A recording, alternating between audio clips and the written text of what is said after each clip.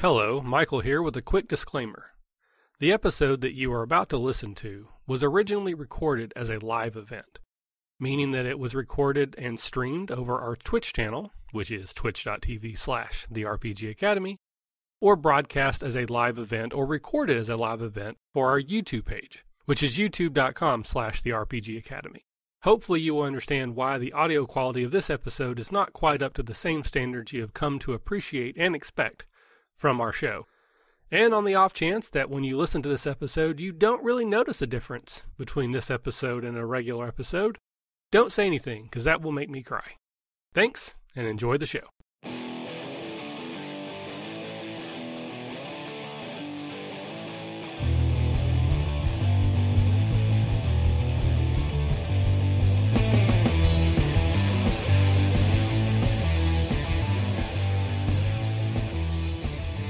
Howdy, all you kids out there in Radio Land. There you go. How are you, sir? I'm doing very, very well. We have some exciting news that we were going to be talking about soon. We do have a third faculty member who is supposed to be joining us. They are running a little bit late. That's probably why they're in detention. But we are going to go ahead and get started because we're not exactly sure when he's going to be joining. So I'll start with the big news. We were nominated for an Emmy. Again! Yay! That's 2 years in a row! Fireworks and confetti and explosions. So we're going to get to lose to Ken and Robin twice in a row. How awesome is that? It's good to be number 3 through 5. It is. I already have the t-shirt. I just got to change the number. I'll do like when you have a quarterback that like does bad and they put in the backup quarterback and people just like cross out the numbers on the back of their jersey. I'll take a Sharpie and change the 206 to 2017 will be fine. Or a Sharpie ad like through 2007, right? Oh, there you go. Because that would be even better. But that is super exciting for us. Oh, and hello, we have our third faculty member, Eric. How are you, sir? Good. How are you? Can you hear me okay? Yeah, I can hear you just fine. I was just sharing with Scott and, I don't know, potentially an audience because I can't see that, that we were nominated for an Emmy again this year and how exciting that was. Yes, congratulations. Thank you very much. I am really ecstatic. I didn't expect to get a nomination last year. It was just kind of a flash in the pan, whatever, just for some laughs, I'll throw us on there. And then we got that nomination, and we knew we were not going to win, but we thought we had a chance at second. Turns out we didn't. But then I never would have thought that we would get a nomination again, and then on top of that, the very next year. So I'm excited. So now I'm scrambling because I had already made out my schedule for Gen Con, and I have events that run right up until 8, which is when the Emmys start. And then I'm doing a panel on podcasting at 9. So I have to get to the Emmys between 8 and 9. Hopefully they do that category between that time and then rush out to do my podcasting panel. I figure if I walk in 15 minutes late when I'm carrying an Emmy, I'll be okay with that. Yeah, very likely. So that's most of our big news. The other thing that I will mention, if you've been on social media, you're probably already aware of this. Over vacation, I was talking to the wife about future plans and about finances and all kinds of stuff. And we had, quote unquote, a real conversation about Patreon and about our podcast and our show. And essentially the wife has said that if we can get our Patreon up to $2,000 a month, which is a long way from here, but it's in the realm of possibility, that I could quit my job and do this full time. So I am going to be working toward trying to build that Patreon, doing some things that might get more people enticed. At this point, we have more than 2,000 regular listeners. So if everybody donated $1, I'd be there tomorrow. Obviously, I'm not going to quit my job tomorrow, even if we get to $2,000. But, if we look like we're sustaining that amount for a while, then I could stop working in my job, do this full-time podcasting, event coordination with a Catacon, probably do some additional shows and things that, do more YouTube stuff, more Twitch stuff. So it's kind of a pie in the sky pipe dream, but it's at least there. And it's something we're going to work towards, so I'm pretty excited about that. So if you haven't already looked at our Patreon, please go take a look or listen or whatever. It's at patreon.com/the RPG Academy. Literally, if everybody who listens to our show, not this one, but the regular shows, donated $1 a month, $12 a year, that would be life-changing money for me. So with all that out of the way, I'll go to Scott. Scott, extracurricular, what have you been up to? I've been looking for a new short-term apartment that comes furnished, because this old short-term apartment that comes furnished I can no longer rent. So after I got 6 weeks here is all I reserved, right? And then somebody else has it after that, right? So now I get to move and do it all over again. Oh, that's living awful. out of a suitcase. Oh, wow. So, but other than that, things going well? How's the job? Has Jenny acclimated? I think so. She's enjoying the patio right now for as long as we have the patio. Job's going well. I have yet to decisively break anything or ruin anything, right? Of course, I consider that a sign that I'm not working enough, right? Because if you're not breaking stuff, then what are you doing, right? Are you even here? Did you have to leave your come mark in? Somewhere? That's right. So I need to really try harder and push myself until I break at least something, even little things. That'd be good. Yeah. Life's going, moving along, I think. Awesome. Well, Eric, thank you for joining us. My pleasure. This is your first time on Detention, I believe. Yes, it is. So anyone who isn't familiar with Eric already, he is the producer, head honcho of Openly Gamer Theater, a show on the RPG Academy Network. Formerly of Gamers Table. He may still be more famous for that, but that's slowly changing. And you also do Trench Monkey, which is like a military-focused RPG/podcast. Yes. So three military vets who sit around and talk about role-playing games from a vet perspective. Very, very cool. So, Eric, the way we normally start off these detentions is with extracurricular. And this is just the stuff that we're doing somewhat tangentially related to podcasting, but doesn't have to be. It can be whatever you want to talk about. So what have you been up to the last few weeks or so? Well, I have been, for the most part, I've been working on trying to finally get my novel off the ground. I've been tinkering with it for quite a while, story-wise and things like that. So I've decided that I'd kicked around the idea of maybe writing it as a screenplay or whatnot. So I finally locked in on I'm going to do it as an actual full novel now. So that's been tying up a lot of my time. I've been doing a lot of editing of other projects. I've got Openly Gamers got a actual play that we did for a game called We Used to Be Friends, which is a teen sleuth game in the vein of Veronica Mars. So that one should be. I'm doing the full production with that, with voice actors for NPCs and things like that. So I should be getting the audio back from the actors here probably in the next week or so. So that'll probably be in about 2 weeks. And I am also starting another show that will be probably recording every other week with a couple of Gamers Table cast. But we're going to be talking about more than just games. We're going to talk about other like movies and books and things like that too. So very, very cool. Scott, do we have anybody in chat talking to us or watching? No, we don't. It's just the three of us. Well, that's fine. I wanted to ask if anybody could tell us how the stream is performing.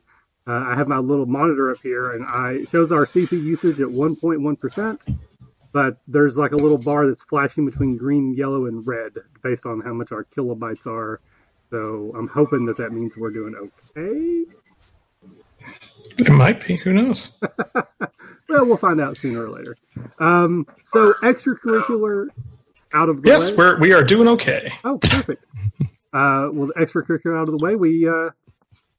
What are we drinking, gentlemen? I, as usual, have water because I'm a teetotaler. I'm drinking red wine. I think this is like a something. It came out of a box. I don't remember what type of wine it is, aside from red and cheap. But I've heard it's better for you than beer, and so I'm trying to switch. It's like, doctors encourage you to have like a glass of wine a day, right? So, right? At some point they did, maybe. I think some point in history. That's a thing. Yeah. Yeah, it's still a thing. Oh, hey, we do have apparently somebody in chat. Dirty Habanero remarks that it's like a yummy juice box, which it is. There you go. It's just really expired juice. All right, and then Eric, I know again you're probably new to this, but are you drinking anything? Well, right now I'm drinking iced tea, but I just finished a fuzzy navel. So, see, I don't drink anything heavy. I always drink fruity drinks. So, now my drink of choice is a virgin banana daiquiri. But don't have any of those right now, so we're with water. I also will drink L8s on occasion, but those are over there. I keep forgetting that I put them in the freezer and then they explode, and I have to clean them up. I've had an exploded L8 in this downstairs refrigerator for going on 2 years. I just refuse to clean it up at this point. Like, whatever. Maybe you just need to like freeze the glass. Think? Well, I drink it from the bottle because it's actually, you have to drink it from the bottle or it loses the taste. Like I have all these weird things I have to do with my L8s. Like they have to be very ritualized beverage consumption. So they have to be in the refrigerator for at least 24 hours, and the longer is better, but a minimum of 24 hours. Then they go into the freezer, and they have to be in the freezer between 15 and 22 minutes, depending on which freezer. Except when you forget about them because you're downstairs trying to do stuff in your basement, and like 2 hours later, you're like, "Oh, I never did get that." You walk over there, and it's just effing everywhere. So, L8 in a can is awful. L8 poured into a cup with ice, not good. Only straight from the bottle. It's the only way to go. I have to admit, I don't even know what an L8 is. It's like an L7 or an L9, but kind of just in between. Right. It's a Kentucky soft drink. It's only made in one small bottling plant in Winchester, Kentucky. It's a ginger ale type, but it's very sweet, which is why I like it. And it comes in a green bottle, and the name is actually Ale 8 and then 1 spelled out. But it's sort of if you say it in Kentucky speeds, it's a late one. And the rumor is that it has a lot of caffeine. Like, I don't know if that's ever been proven, but word on the street is it has a lot of caffeine, supposed to give you a boost of energy, keep you up. In Kentucky, it's the gaming drink of choice, at least within the groups that I hung out with. So I kind of keep that up when I run games or play games. I try to have that. That's sort of my drink of choice. If I don't have virgin daiquiris. That's fascinating. That could be an entire topic all on itself, is regional gaming drinks, because there's regional gaming drinks here. Oh, so nice. That was all right. So we'll move into our second topic, and this is 10 things, and this is one of our improv games that Scott and Matt have forced upon us. If you've never played 10 things before, you'll get a topic, and you have to come up with 10 of those things. It's pretty self-explanatory. Scott, how about you lead us off asking me 10 things? All right. Michael, yes. 10 things that you would find in the back of a Hobbit's dresser drawer. In back of the what? Back of a Hobbit's dresser drawer, like shoved in the back. A feet comb. One. Foot comb? Feet comb. Yeah, one of those things. A waistcoat that's just for the waist. 2. A large umbrella. 3. The One Ring. 4. A portal to Narnia, because cross pollination. Banana daiquiri mix. The secret formula to L81. Party invites that are blank. 8. Quill and ink for calligraphy. 9. And a screenplay review of the Lord of the Rings movies. 10. Those are 10 things. Those are 10 things. All right. So, Eric, what are 10 things? Sorry. What are 10 titles that your book might be called? Ooh, okay.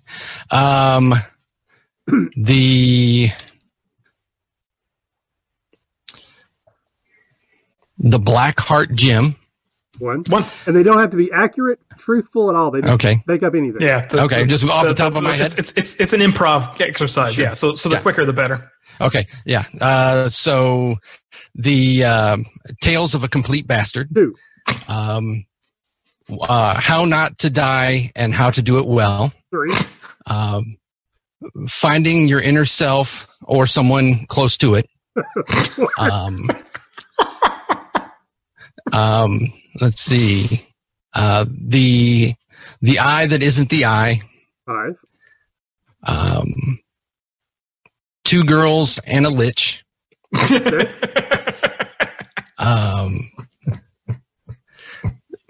The Man Who Never Wore Underwear. 7. A priest and a swordmaster go into a bar. 8. Where to Walk and Where Not to Step. 9. And The Eye of Aziel. 10. Yay! 10. Those are 10 things. And now you will ask Scott. Okay. 10 things that a wizard would jot in the margins of his journal. The true name of his pillow. 1. A formula for hair replacer. 2. Where he parked his magical broom. 3. The sending number of the girl he met at the bar. 4. The exact size of pants that he ripped, so he doesn't get that same size again. 5. The arcane symbols that represent how he wishes his name were written, even though everyone just writes it freehand. 6.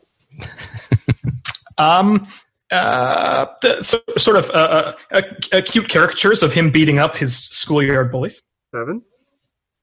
A cute caricature of him in top of a pile of treasure. 8. An arcane mark so that he doesn't lose his journal. 9. And a permanent symbol of insanity so that other people don't read his journal. And nice. Those are 10 things. Hey. Alrighty, so now it's time to move into used books. And this is where we take a look back at a campaign that may or may not have failed spectacularly. And like any good used book, we want to check those margins for notes, much like that Wizard's Journal, to see if there's anything that we can glean from it and maybe make things go a little bit better next time around. Eric, you said you were going to cover used books tonight. You have a campaign that you played in the past. Again, failing spectacularly is optional. That was an evil campaign. Yes. And that's something Caleb and I talked about fairly recently. So interested to see so what was the setup for that? How did it eventually end? And then if you had to do that over again, were there any changes you would make so that the next version would go a little better? Right. It was a Star Wars campaign where the players were all either affiliated with the Sith or were Sith themselves. It was set in the Old Republic. So, newfangled Republic for you. Yep. Yeah, none of that. No.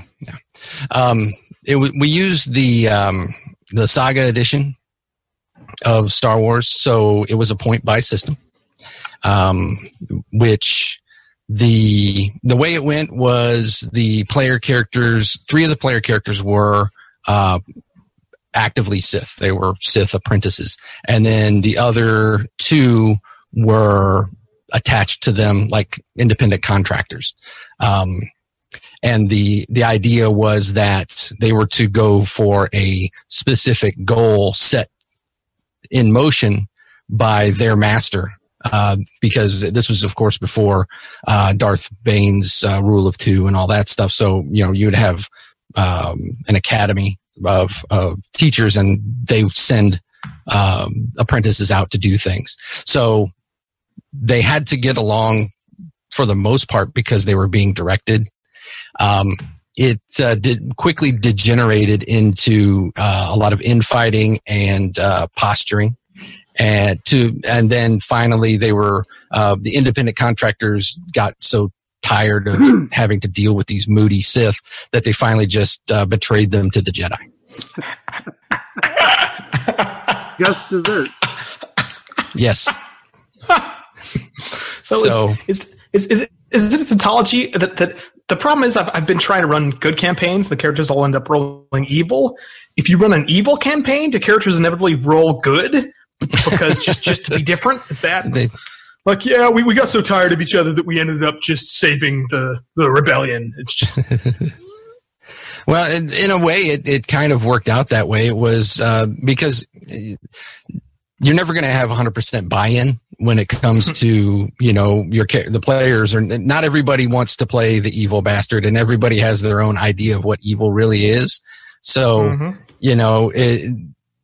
inevitably you're going to have the one who just feels horrible for all the bad stuff that everybody's doing. So then, instead of the bad guy betraying the good group, we had the opposite happen. So it was rather interesting. It was not a long-lived campaign, and there's no way in hell we'd ever go back to it, because those characters would just never. You would have to make completely different characters. But the biggest challenge for me is always especially if you have either a mixed group of morality or an all evil group, is how do you keep them in line? How do you keep them from just completely self-destructing? And the one thing that I found, and it's something I haven't used very much, but is especially with a point buy system, you have the players make multiple characters and say, I'm going to have you make 3 characters this day. And let's say we're using a point buy system, and we're going to use the old Saga edition where I think 25 points was high, but you bump it up a little bit, make it 35 points. And you say, okay, make a 35-point character, make a 25-point character, make a 20-point character. Ooh. And if you don't do what the master says, the master is going to gank your 35-point character, and now you've got to play your 30-point character. And you follow through with that threat basically as an inciting incident, and waste one of the characters flat out and say, this is what happens when you disobey or you backtalk. So you just do that. You get to the evil overlord thing where they go back and they deliver bad news, and then just to be pithy, the BBEG like Stone Cold executes the leader of the bad guy team. Oh yeah, and now number 2 is responsible. They send them back out to the exact same mission again. Like one person down. Yeah, Bob Gunn. Right. Yeah, that's a good point. Also, is to have either by the Lord or whoever is organizing the mission, or through the players themselves, have them designate somebody to be the leader, and that person is responsible for failure. And a lot of it's hard to make role-playing game players afraid of anything. It's hard to motivate them through, because how many times has it happened? You have this like awesome concept for a bad guy, and he's going into his monologue, and you're getting fart jokes, and you're getting all this other stuff that they don't respect the bad guy. There's never a respect, but if you actually put the fear of, I may not get to play my cool character if I step over the line, it adds an interesting wrinkle to it. And I would only do that with an evil campaign, though. I would never do that with like a good campaign, right? Because because evil characters are by their nature are completely selfish, right? So most adventurers are too. I mean, even true. So we've talked on our show several times, and we recently did an episode on a faculty meeting. I've not had a lot of luck with running like one evil person in the campaign sort of situation. Part of that probably was just the maturity level of the people I was playing with. I got a bad taste in my mouth. I've never felt the desire to go back to that. But we talked about if we were going to do that, how we would do it. And I definitely think you need everyone to be evil. But having the one evil person just doesn't work for me. But if you're all evil, I think that you can work towards that. And I really like what you talked about where like one person's in charge. They're the team leader. And if things go bad, they're the ones that's going to get killed. So they have investment to make sure that people, A, listen, and 2, they succeed on the mission. I could see that as a fun sort of meta way to instill that fear that it's so hard to actually instill in a game. Yeah. Yeah. I on a completely different campaign I had once run, I did kind of the same thing, but the person who was put in charge, the player themselves, is super arrogant and cocky, and we knew going in that he was going to mouth off to the boss. And this it was a school, and it was an adventurer school, and the boss, this was 5th edition D&D. These characters were what, 3rd, 4th level, and this is a high level boss, not like a boss fight, but they're in charge of this adventurer school, and he mouthed off, and the character grabs a book and pow, wastes the character, goes right to death saves. He fails his first death save, makes his second death save. So while he's laying there, the NPC hits him with the book again, initiating his death saves again. So, and after that point, the rest of the player characters absolutely feared that headmaster. They would not, if they heard the headmaster was even in the same building, they would run away. Yeah, there's nothing that will terrify players more than, at least in 5th edition that I found, that other than presenting them with opponents that are so vicious that you will run them in such a way that they will melee you when you're bleeding out, right? Like, oh, I'm in melee range and you're unconscious, so I'm at critical, and since it's an automatic hit, it's a critical, and since it's a critical, you just get 2 failed saves. Good luck on that 3rd save! Because I'm not going anywhere. Right. Yeah, I'm still going to be here next round. That's a really firm way to be like, nope, you guys better take this. Now, I think the most recent experience I had with an evil game was a one-shot. This was a couple years ago at Gen Con. A friend of the show, Randy, who actually recently kickstarted this module called Of Drow Origin. It was a one-shot, and everyone in the party plays Drow, and everybody's basically working against each other.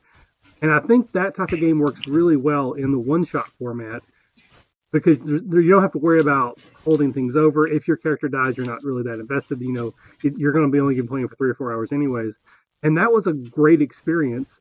But I just don't know that I could sustain as a player or as a GM a campaign. I don't know. Maybe it's just my sensibilities. Like, I still feel like when you play D&D, you're playing the heroes. Even if you're the gray heroes, Firefly-ish, you're still the good guys. At the end of the day, you're going to try to do the right things. And, it's just my hang-up, but that's just the way I feel. Yeah, it's all about maintaining motivation, right? So if you can't maintain a motivation for it has to be especially with evil characters, it has to be a story motivation. It has to be a reason for them to continue on. And that usually means that the bad guy they're facing is so much worse than they are. And as horrible as that sounds, because, if you have a group of 5 murder hobos, what's worse than that? But, you've got to come up with something like that or some other reason why they would stay together and not, completely implode.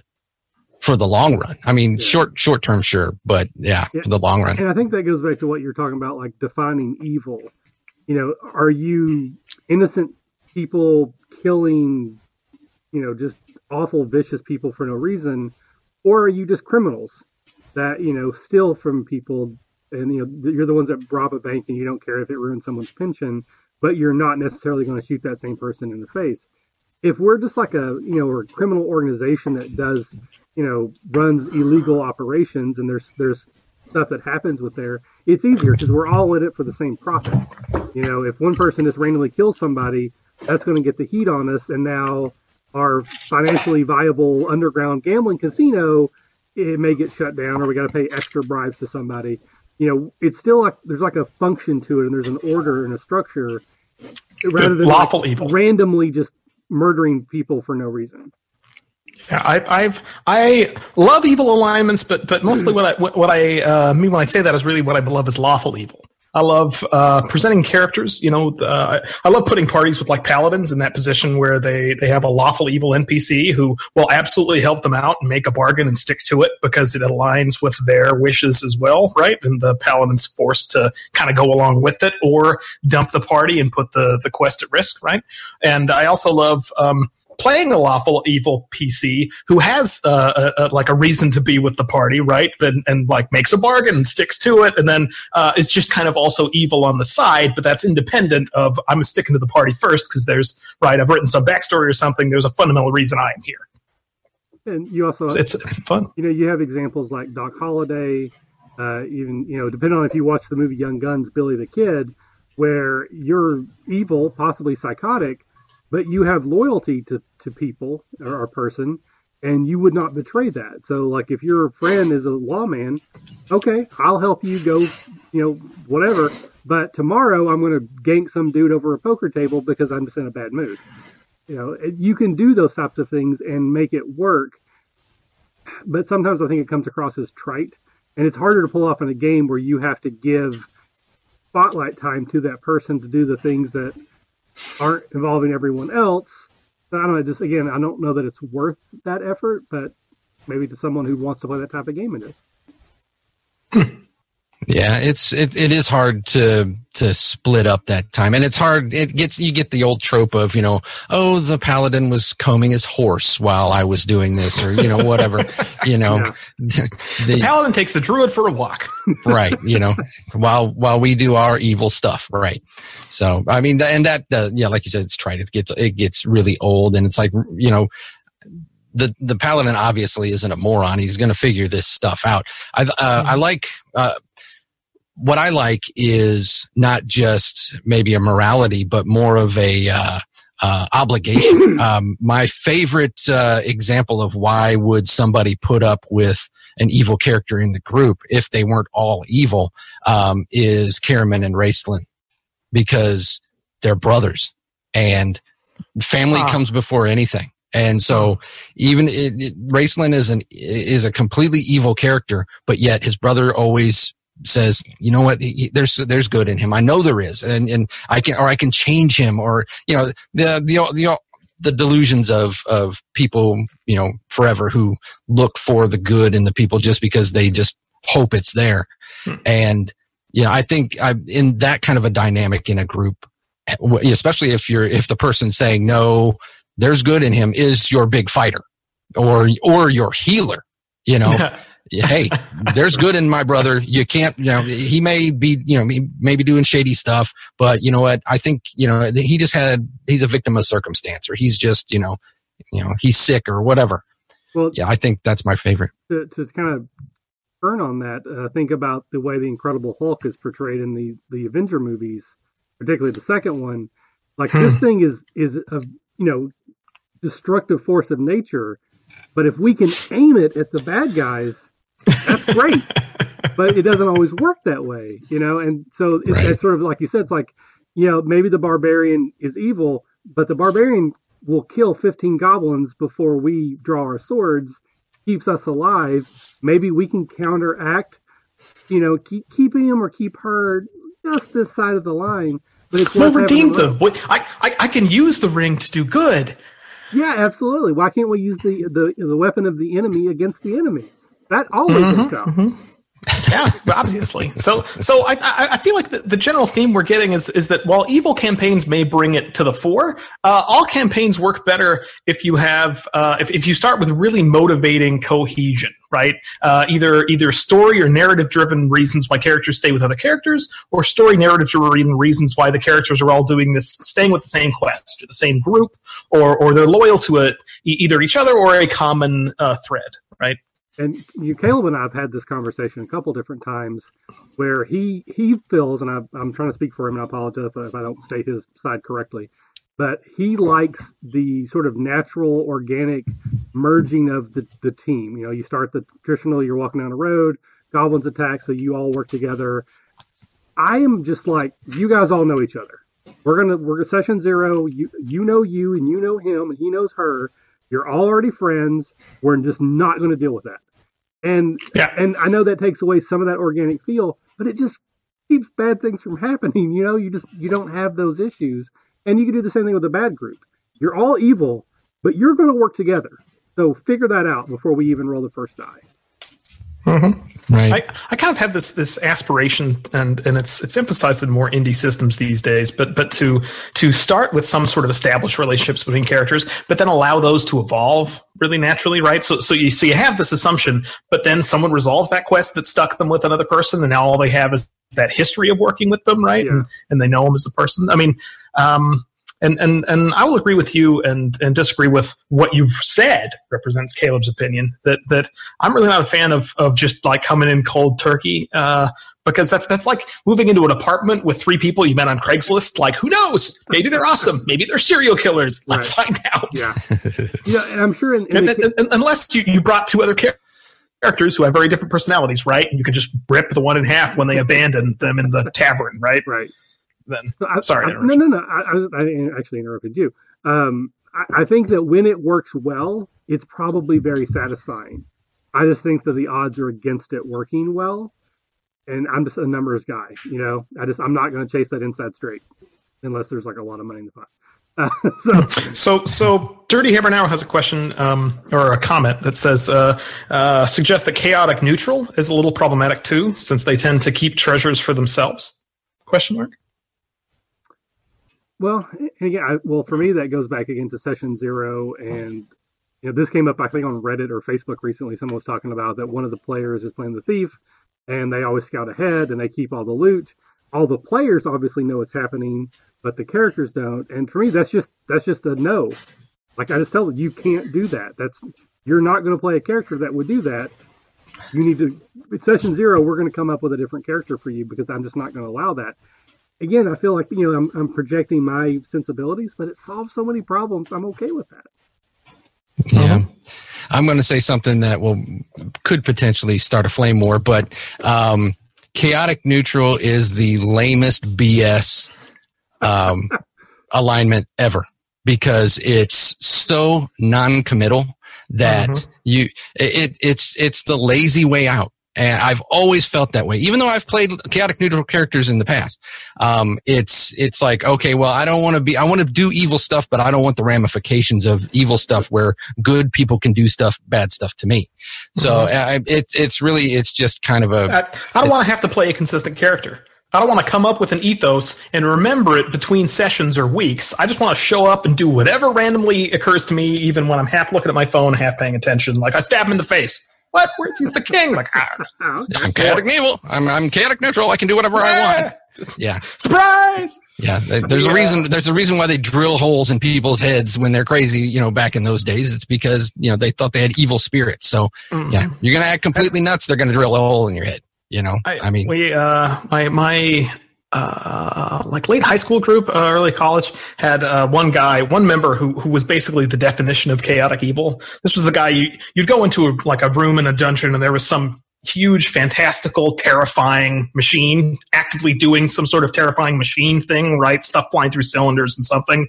And it's really just an aside, right? It was like an empty room, and the DM's like, I don't know, there's a fantastical machine in it, right? We're going to put some color in.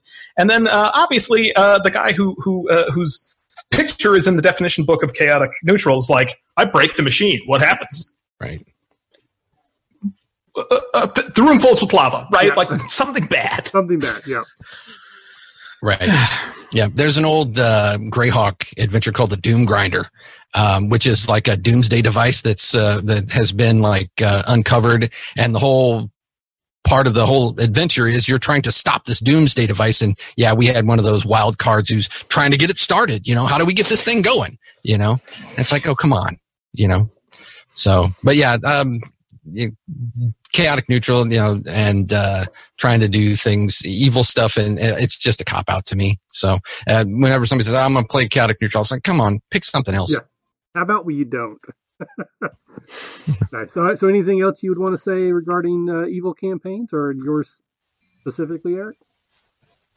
I think that in retrospect, I probably would have limited the number of actual Sith characters and made it more of a, like you said, like a thieves or kind of like a heist kind of thing. Go in and do it. Have the Sith be, maybe one Sith apprentice, but having more than one was just, it seemed like a little bit too much, because then you had all of this internal politics and trying to one up each other and trying to, do backstab each other. That wasn't what you wanted the game to be about.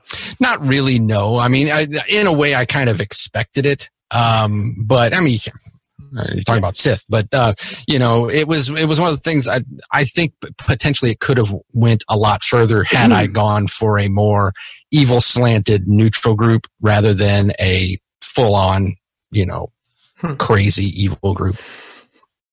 So whatever.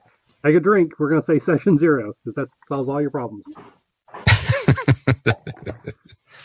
All right, so we're going to jump in with a new topic, just very quickly. One of our listeners a while back suggested that we do a section called New Books, where we take a question. We do questions at the end, but this is sort of a different focus, I guess. And so one of our patrons, Neokami, who often joins us, I don't know if he is watching tonight or not, was asking about how do you effectively share the spotlight when you're playing a more sandboxy game where the characters have so much freedom to kind of do their own thing. And I'm going to read into that and extrapolate where the people who are most vocal will probably get the most spotlight because they are most vocal. So, Scott, I'll start with you, Scott. Do you have any thoughts for Neokami on effective ways to divvy the spotlight, fairly in that regard? I've come up with just like a couple of rough tools where just doing table stuff. Like often I'll have, at least in my experience, this most commonly happens with the rogue who wants to sneak off and steal a thing, right? Because they have sneaking and stealing skills, and they rarely get to use those during the game, right? And so what I end up doing is all I've learned to. Right, I mean the D&D has a lot of rules for working in combat rounds, right? And there's often rules about like, oh, then you do something, now I do something, right? Each room and each door, and that's what you do with a group. But I've learned that to kind of to really play with that time scale when you're working with somebody else, like if they want to show off and have a little bit of spotlight time and do their roguey thing, then I will just summarize a bunch of stuff, right? Like you will eventually find the secret hidden, like the secret chamber hidden in the middle of this warehouse, and you have to get inside the warehouse and sneak past some guards and knock a couple unconscious and find the hollow nook, right, and then open it up, and I will just say that all happened and then give them one kind of little scene or bit, kind of an aside, right? Like if this were a comic, right, it would be like a flashback scene, and then you get a couple panels of a conversation at the end, right, when you're like getting the relic from the eye, right, and we find out like, oh man, I didn't like weight it down, so now there's a giant ball chasing me, right? And then we'll just like swipe back and get back to the group. So they still get a reward. I'll give them a reward, right? And some spotlight time, but it doesn't end up consuming huge amount of time. Right. That's the first suggestion I have. All right. What about you, Eric? Well, I think that first of all, I love that idea. The concise, just kind of like Reader's Digest version of what what the rogue found, because a lot of times the rogue, most of your classes, especially like in a D&D game, are well represented in whatever parts they're doing, and the rogue sometimes feels a little left out, like, well, I'm not getting to steal anything. So yeah, I like that, where you're just like, okay, well, you find this, and it kind of it sates that appetite a little bit without having to take away from the table time. Slightly different wrinkle is something that I do, and when I run an investigative type game, like Call of Cthulhu, things like that, is everybody wants to break off and start looking into this and looking into that, and that's kind of the nature of that game. I've always found that always have some sort of a backup of something to entertain the rest of the group. Maybe some sort of tactile, physical clue that they could go over and things like that. And then as one or two people want to look into something, I'll kick the rest of them out.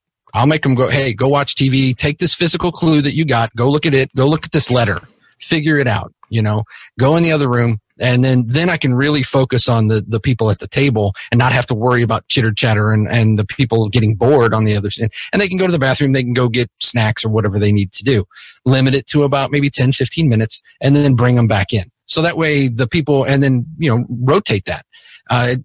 It's heavily dependent on your play space, right? You can't just do that if you're doing, if you're in a one room shack, and it's snowing outside. But,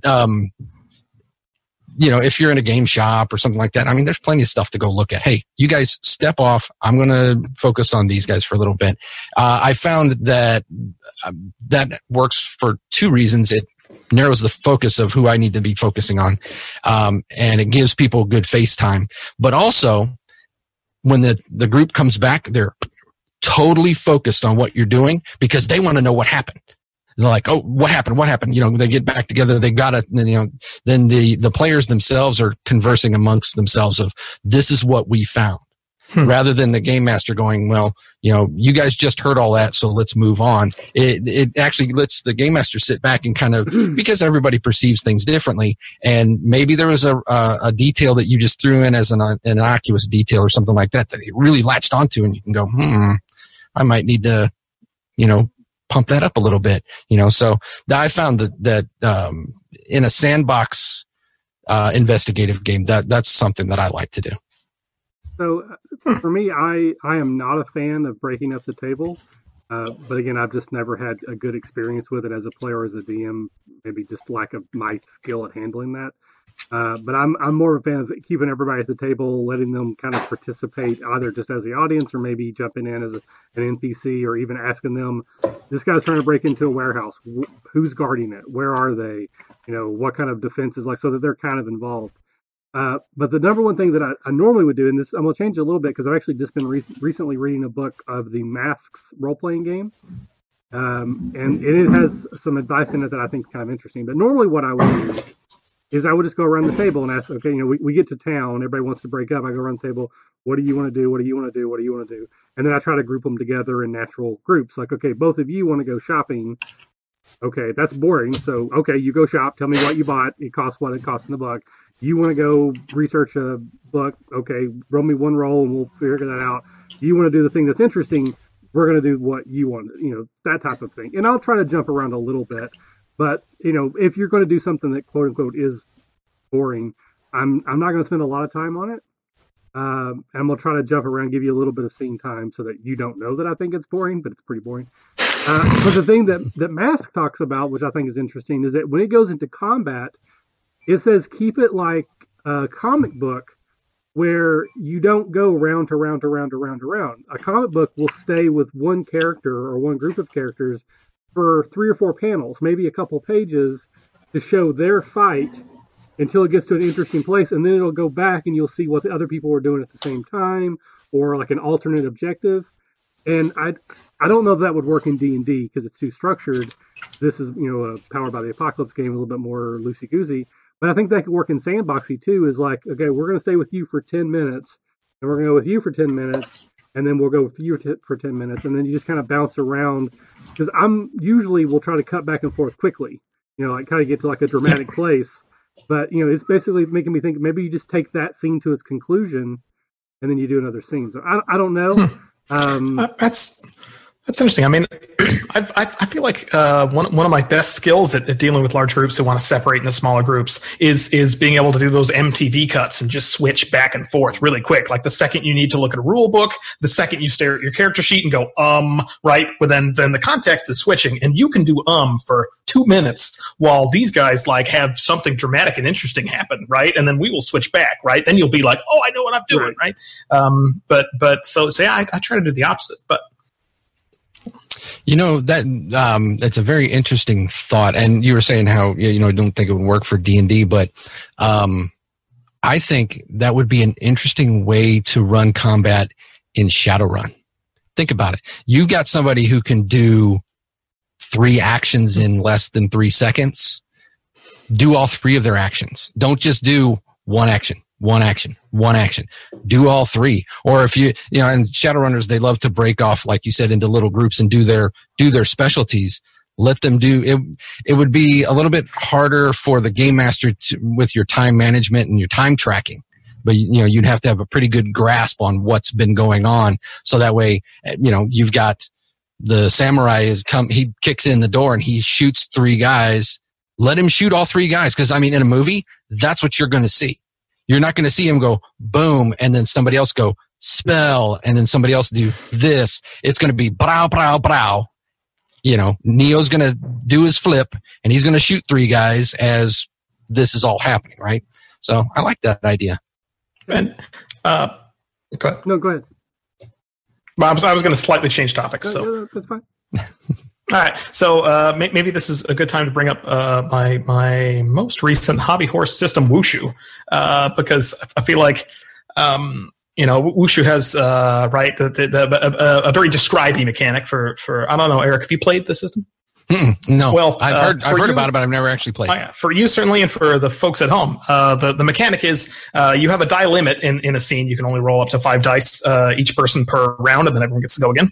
And what you do is you earn a die for every detail you add. You just describe anything, right? Like I spin around the room wielding my arms, and then I shoot 27 ninjas in the face, and then I pole vault over the enemy, and then I pick up so you have 4 or 5 dice.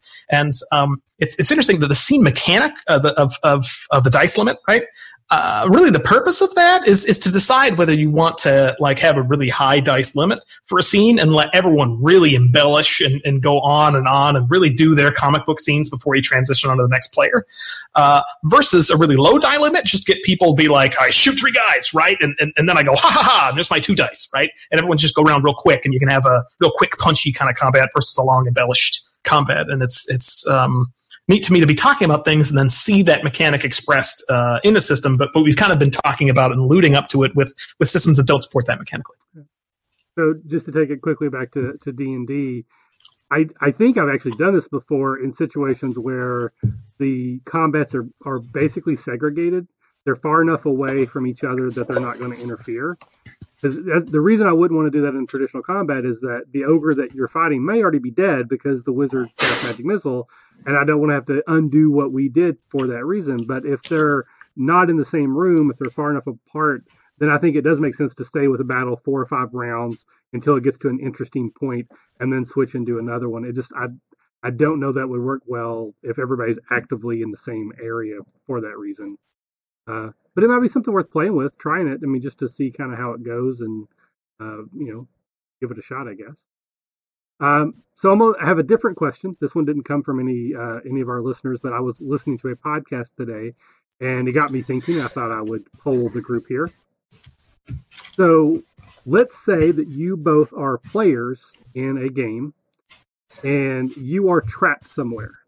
I'm going to use an island as an example just because it makes a very clean example to work from. But you're trapped somewhere. And part of the game is that you cannot leave. It is impossible for you to leave the situation just because of the story that you're not fully aware of yet. But you probably kind of know that. It's kind of hinted at by the game master, by the story that, you have to do a thing here before you can move on. Would you rather... The title of the game is Castaway. You're like, I'm probably just not going to get off the island in the first 20 minutes. Or like Lost. I'm not trying to seek, slyly... Gilligan's Island. Yeah, exactly. You're probably not getting off. You know how that episode's going to end. So would you, as players, prefer that the DM dangle some false hope, as far as maybe there's a ship, and you get on the ship, but then the ship can't get away from the islands? Something else happens. They run into a force field, or there's a hole in the boat, so it's going to sink, so you have to come back. Or would you rather the DM just say, guys, you can't get off the island?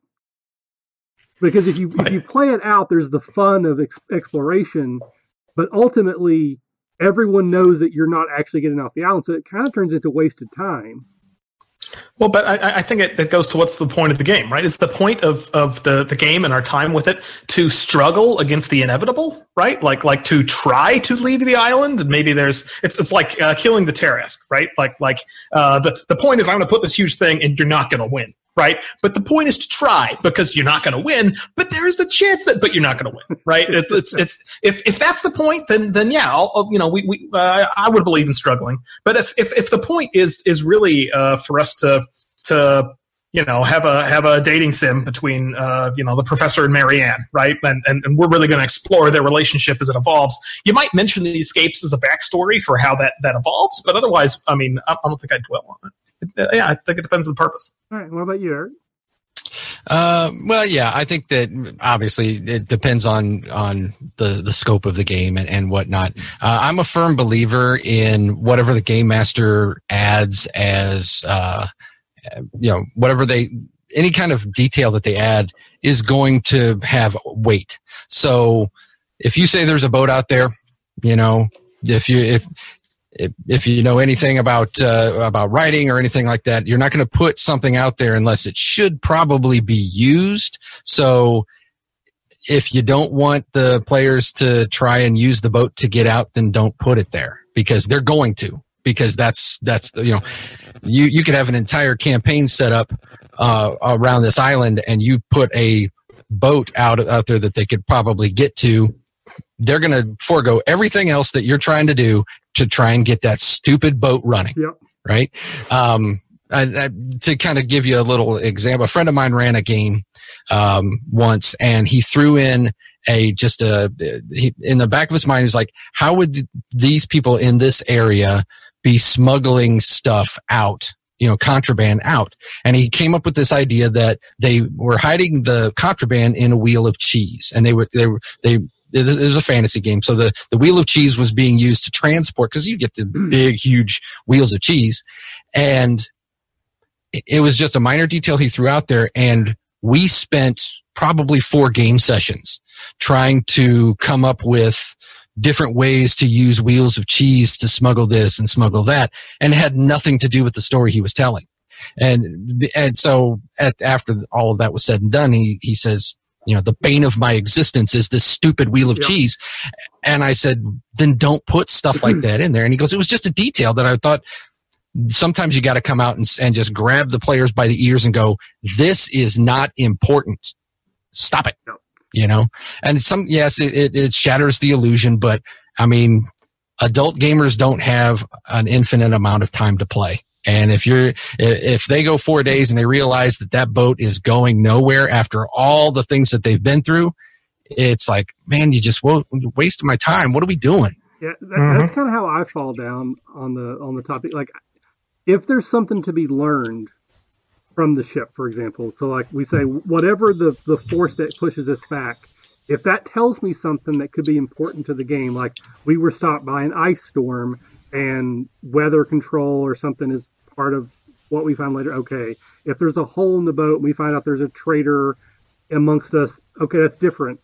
But if it's not in any way connected to the story, but it's just a dangling, a detail that to make it feel like, there's an island. Of course there's a boat, but you guys can't leave. I think I would rather the DM just say, guys, just don't, the boat's not, it's a dead end. I feel like an important detail here is that fundamentally, players need to be rewarded for their time investment, right? Players are rewarded for their time. And that doesn't mean that they get what they want, right? That doesn't mean that they get what they set out to do, right? But the investment in the boat needs to pay off in some dividends. You have to discover a secret about the boat, discover a secret about the force that's keeping you, right? Get something else that will be of use. There are 1,001 things that could happen out of this profitable work for the boat, even just gaining a relationship and building up like cohesion in the group, learning secrets about each other. That's don't boil down to like, well, stop playing with the boat, right? If you can create a reward structure out of that doesn't destabilize your gameplay, then I think you're still going to have a successful game. All right.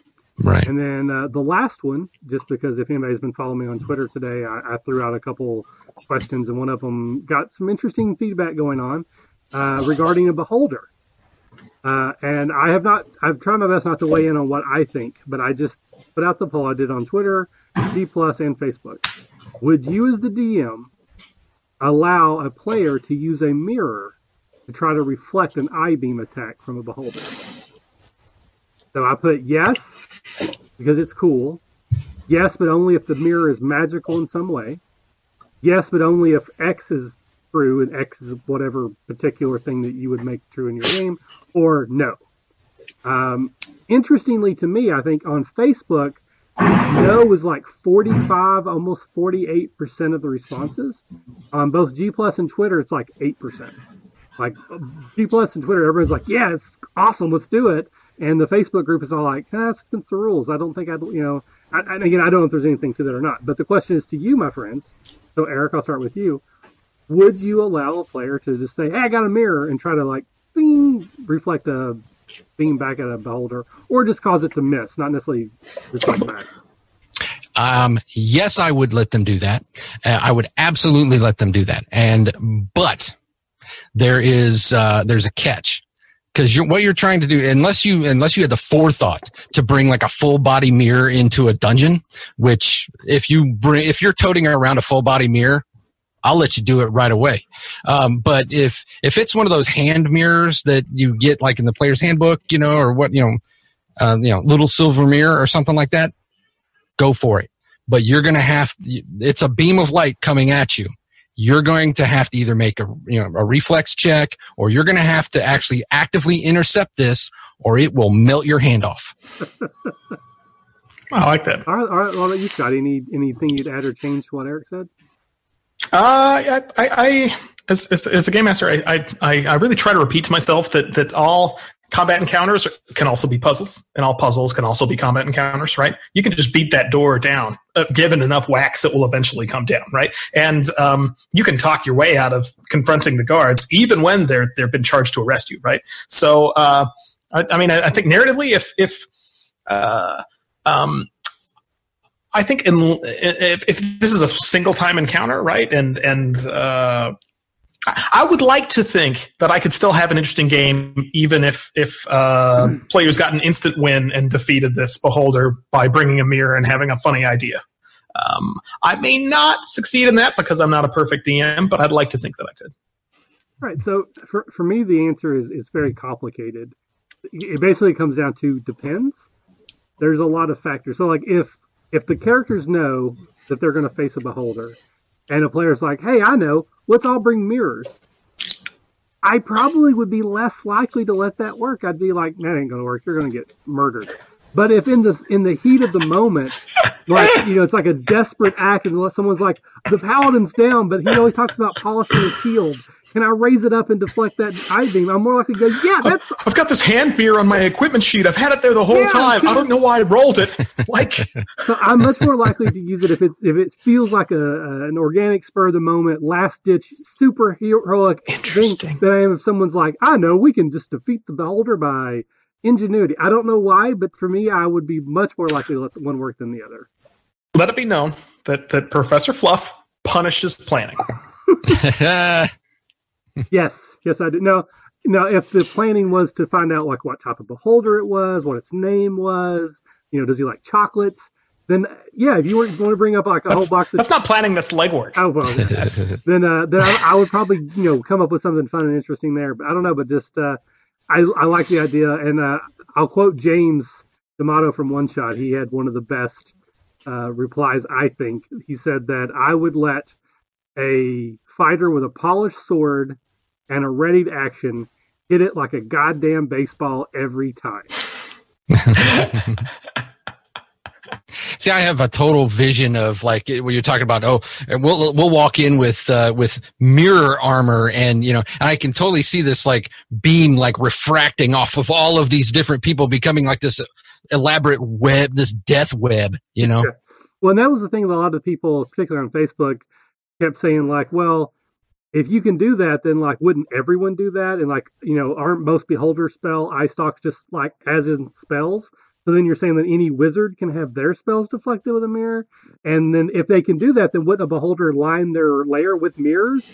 Because then they could just shoot and kill so they really were taking it like to the next levels, which is fine. But I don't know. In the heat of the moment, I would be like, that's awesome. Let's roll with that. So, all right. So we're moving on. We're going to move into our most popular segment. Where have my fingers been? This is probably another new one that Eric doesn't know. It's a improv game. Another improv exercise. Yep. Okay. You have 2 fingers. You can bring in more fingers if you try it, like Scott does. I'm not good enough to do that. And we're gonna create a scene. So we'll give you a prompt, kind of like in 10 Things, and you have to have a scene between your 2 fingers. Okay. So Scott, Yes. you or your fingers are in a tavern planning a heist against a beholder, trying to come up with a good plan. So, Phyllis. Yes? I've been thinking the mirror shop down the street has a sale. Yes? And I believe if we acquire mirrors, yes, we can convince Wally the Beholder that we're just mirror salesmen. Yes? And then he will let us into his lair and not eat us. No. What? Why? Why is this not a good idea? Well, why don't we just sell him the mirrors then? I mean, why are we really invading his lair anyway? Well, I mean, he's a beholder. Isn't it our responsibility as heroic adventure? No, I've been questioning our purpose here. I don't know that adventuring as a tacit goal is really all that justified in our modern society. As a being with an intelligence higher than 6 and speaking languages, I believe that beholder has as many rights as we do. Oh, well, that's really confusing to me as the barbarian. Look, do you just want to go become a mirror salesman? All right. And that's where my fingers have been. Fantastic. All right. All right. So we'll just kind of go over. You can ask me, and we'll let Eric go last. We'll figure out something for him. Normally we go in a circle. I can ask Eric. Okay. All right. Go ahead. Eric. So you have to start with "Where have my fingers been?" I said, "Where have my fingers been?" Yeah, which I didn't. Yeah. So you kind of sing the song, and then you stick up your fingers, and your fingers have been at the climbing the tallest mountain in the world. Okay. Bill, it's awful cold up here. Bill? That's where your fingers have been. Oh, good job. Yeah. Good. Succinct. I like that. Yep. You stole my bit. I always just end my scenes in the middle for no reason. Mm-hmm, all right. Mm-hmm. Where have my fingers been? I said, where have my fingers been? All right. Michael, your fingers are locked in the vault that they were trying to rob. Well, isn't this just a fine mess, Harriet? What do you... I didn't do this. It was your plan to come in here and steal this stuff from... Hey, yeah, okay, I remember clearly. We were on the couch watching Gilmore Girls, and you're like, hey, why don't we go steal all that stuff from that vault? And I'm like, what? And you're like, yeah. I'm like, I don't, what are you talking about? And now... And that's where my fingers have been. That's where your fingers have been. That's where my fingers have been. All right. So we will wrap up tonight with our, well, not quite wrap up, our cryptozoology. This is where we take a monster, primarily from Dungeons & Dragons and primarily from D&D 5th edition, and we talk about it, ways we have used it in the past, ways we may have used it in the future. And Eric, you selected the Mind Flayer for tonight's discussion. So hit me up with some Mind Flayer knowledge, man. Well, the Mind Flayer has always been one of those, iconic D&D monsters. And lately I've really been kind of kicking around some ideas. And a friend of mine, actually, we had a conversation, and a completely organic conversation where he brought up the movie I Come in Peace, which... I'm not giving anything away if you haven't seen that, but essentially it's an alien that's using human biochemistry. Yes, to it's like he's a drug dealer, an interstellar drug dealer, and that conversation turned to Mind Flayers. And so ever since then, I've been kicking around different ideas about why Mind Flayers do what they do, and what would, if mind flayers are eating, their primary diet is brains. And what if, the old what if to get things started is, what if it's not just, the protein sustenance or whatever, the glucose or whatever they're eating, but also what if they fed off of neurotransmitters?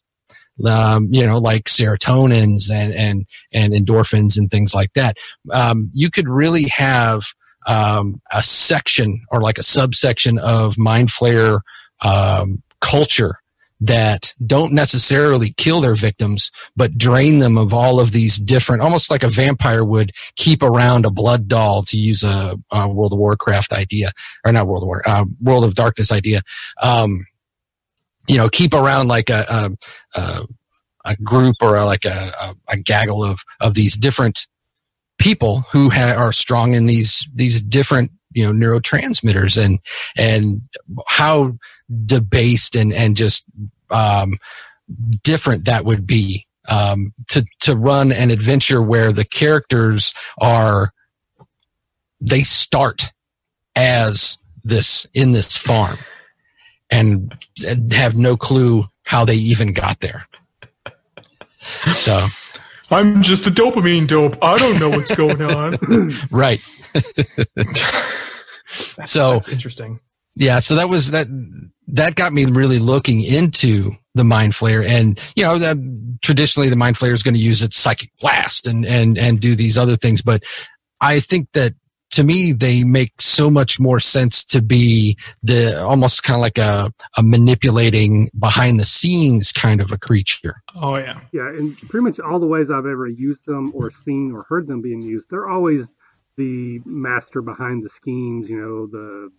The figure in the darkness. I don't know that I've ever ran a game where the players directly fought against a mind flayer.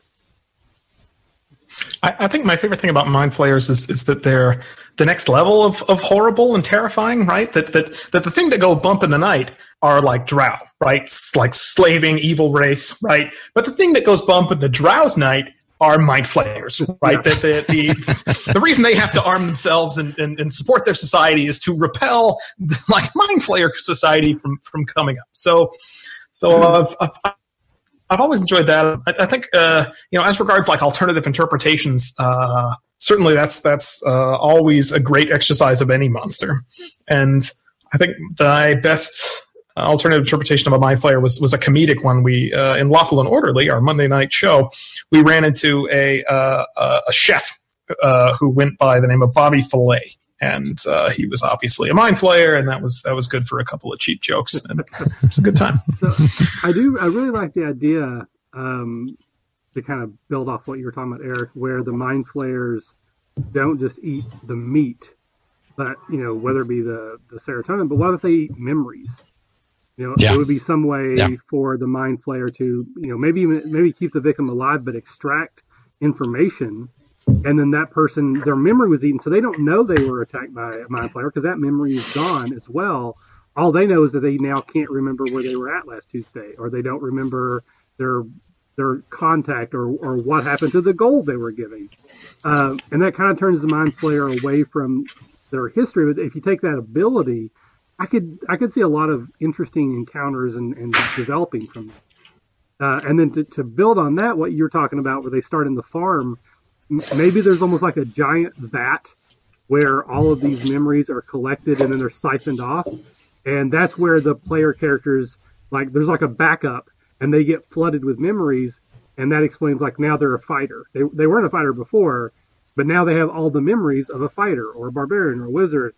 And that's how they can then break out of their cells and start the game as whatever class they were. Their personality is basically, it's like a dollhouse. It's nothing until they get these memories that are absorbed.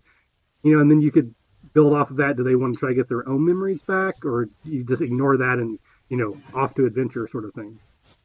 Yeah, I like that idea. Or do it where, maybe the characters have had level drain and they don't remember who they are or where they even so they're starting off as level 1, but they could have potentially been much higher level, and they come upon this this storehouse of memories and things like that, I would make it a lot more, myself, I would make it a lot more Machiavellian, and they'd have to jam something in their head or something to download these memories. But, but maybe they download the wrong ones, Yeah. Now they think, that they're this, ice sorceress, or whatever, you could really play with a lot of interesting things, or maybe make it so that way, one of the things that I like the memory thing, because one of the other things that I thought was that mind flayers must have a natural aversion to memory moss, and that you could totally throw that in there too, and have these stored memories, and then have memories sucked away, and you'd have to like replenish them. Yeah, there are a lot of fun places you can take that. In addition, like, what does it mean about mind flayer culture, right? Do you actually start to empathize with them as beings who can't create memories themselves or have no authentic emotions? They only get it vicariously, like they're just super deadpan neutral, and they can just drink little like serotonin and dopamine and feel joy and sorrow and like experience what it is to be a real feeling being. And otherwise, they're just like working at the DMV all day. So like, I don't mind them flaying my mind as much. It's sad. My wife watches. You ever think of their feelings? The show iZombie. I don't know if you guys are familiar with that one. And then maybe the mind flayers takes on the personality of the person that's eaten most recently, or you play with that in some way or another. That maybe if they eat someone who's very compliant, then maybe you have a better chance of negotiating with them, or something. If they eat someone who's violent. Feed them slaves, then we can negotiate. Yeah, I mean, that's my thought. Is that does that become a strategy of who can we feed them to our advantage? And now we're back to the evil party. Yes. That's where we. Yes. Now we're back to the druid taking the paladin for a walk while we negotiate with the mind flayers. Well, no, you have the heroic sacrifice. The lawful good paladin's like, maybe my brain will overwhelm the mind flayer. Let him eat it and turn them good, and then you start playing the mind flayer as the paladin. I give myself up as tribute, right? Yeah. all they eat is drow and druger. I mean, they just have a diet of all evil. Yeah. No wonder they're evil. That's right. They need to change. Don't their you ever diet. sympathize with what their diet's been? Come on, people. They're a product of their environment. Nature versus nurture. Right. You are what you eat. Right. Exactly right. Oh God. Okay. Title of this episode: Mind Flayers. They are what they eat. Okay. I'm gonna have a half-formed idea for a T-shirt. It's a mind flayer with like a party hat or like a clown nose. Some very clearly iconic imagery that says "You are what you eat." Tentacle face, knife, fork. Yeah. So in 5th edition, the mind flayers are found on page 221 and 222 of the 5e book.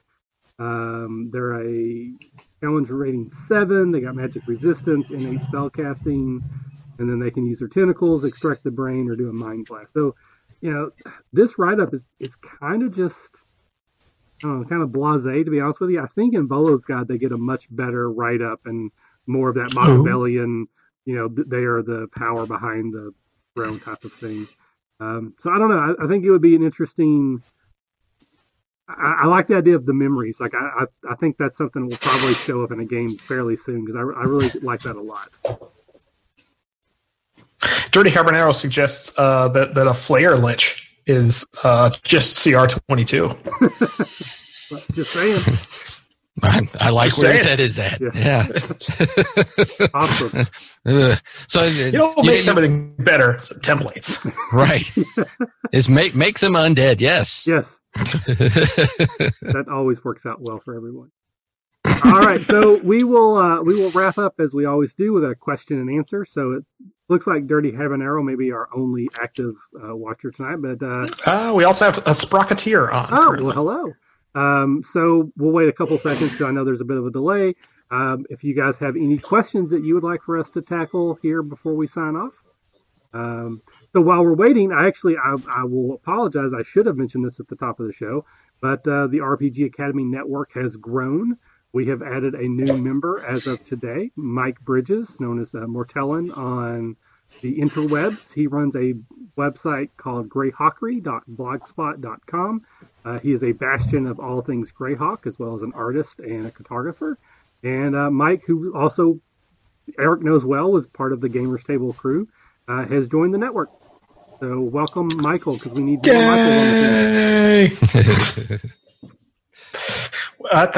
That's why we always suggest that if you ever have any complaints, address them to Michael at therpgacademy.com and just carbon copy all Michaels. Yes, all Michaels at the RPG Academy. That's right.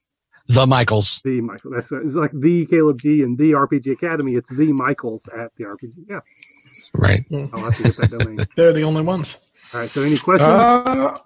We have. I have no questions I can remember tonight. I'm just glad to listen in and get ideas from you guys. Dirty Hammer Now does point out that the Flayer Lich is fully statted out in Bolo's guide. Oh. If anybody's looking for that extra notch up, both for Flayers and for Liches, if you want the monster that other Mind Flayers are afraid of, except no substitute, but the Flayer Lich. Mind Lich?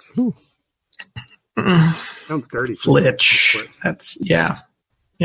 Sounds like in like Flint or Fletch. Fletch. I mean, Fletch two lives. great movies. Yes. So now I'm in like seeing Flint, Fletch. Chevy Chase with. Can I borrow your towel? I had a water ruffle outside.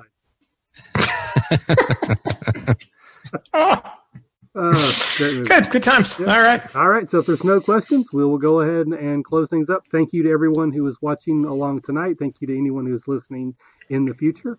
Eric, thank you so much for joining us in our little reindeer game. Scott, thank you as always. And this has been Michael. And Scott. And Eric. And we will see you next time. Bye, all you little liches. Awkward wave out. Bye. Bye. Thanks for listening to the RPG Academy podcast, the flagship program of the RPG Academy Network. If you enjoy what we do here, then please check out therpgacademy.com and visit our site partners for additional entertainment and gaming advice. We do this out of love for the hobby and for you, our fans. The podcast and site content will always be free for you to enjoy and utilize. But we do have expenses related to the show. If you'd like to help out in any way, please visit patreon.com/therpgacademy and check out the rewards we are providing for your monthly pledges. We use all funds that come in to improve the show and give you better content and quality. And if you don't have the coin to spend, don't worry. You can still help us out in many ways. You can subscribe to our show on iTunes and or Stitcher Radio. You can leave us a 5-star review.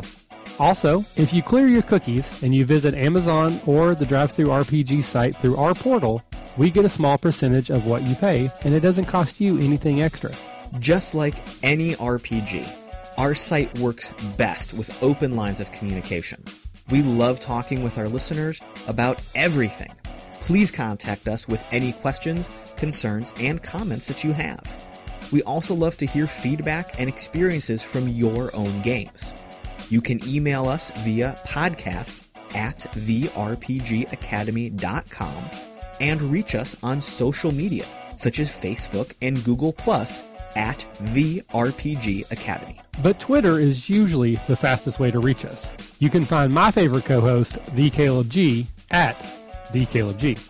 And you can find my favorite co-host, Michael, at The RPG Academy. Thanks for listening, and as always, if you're having fun, you're doing it right.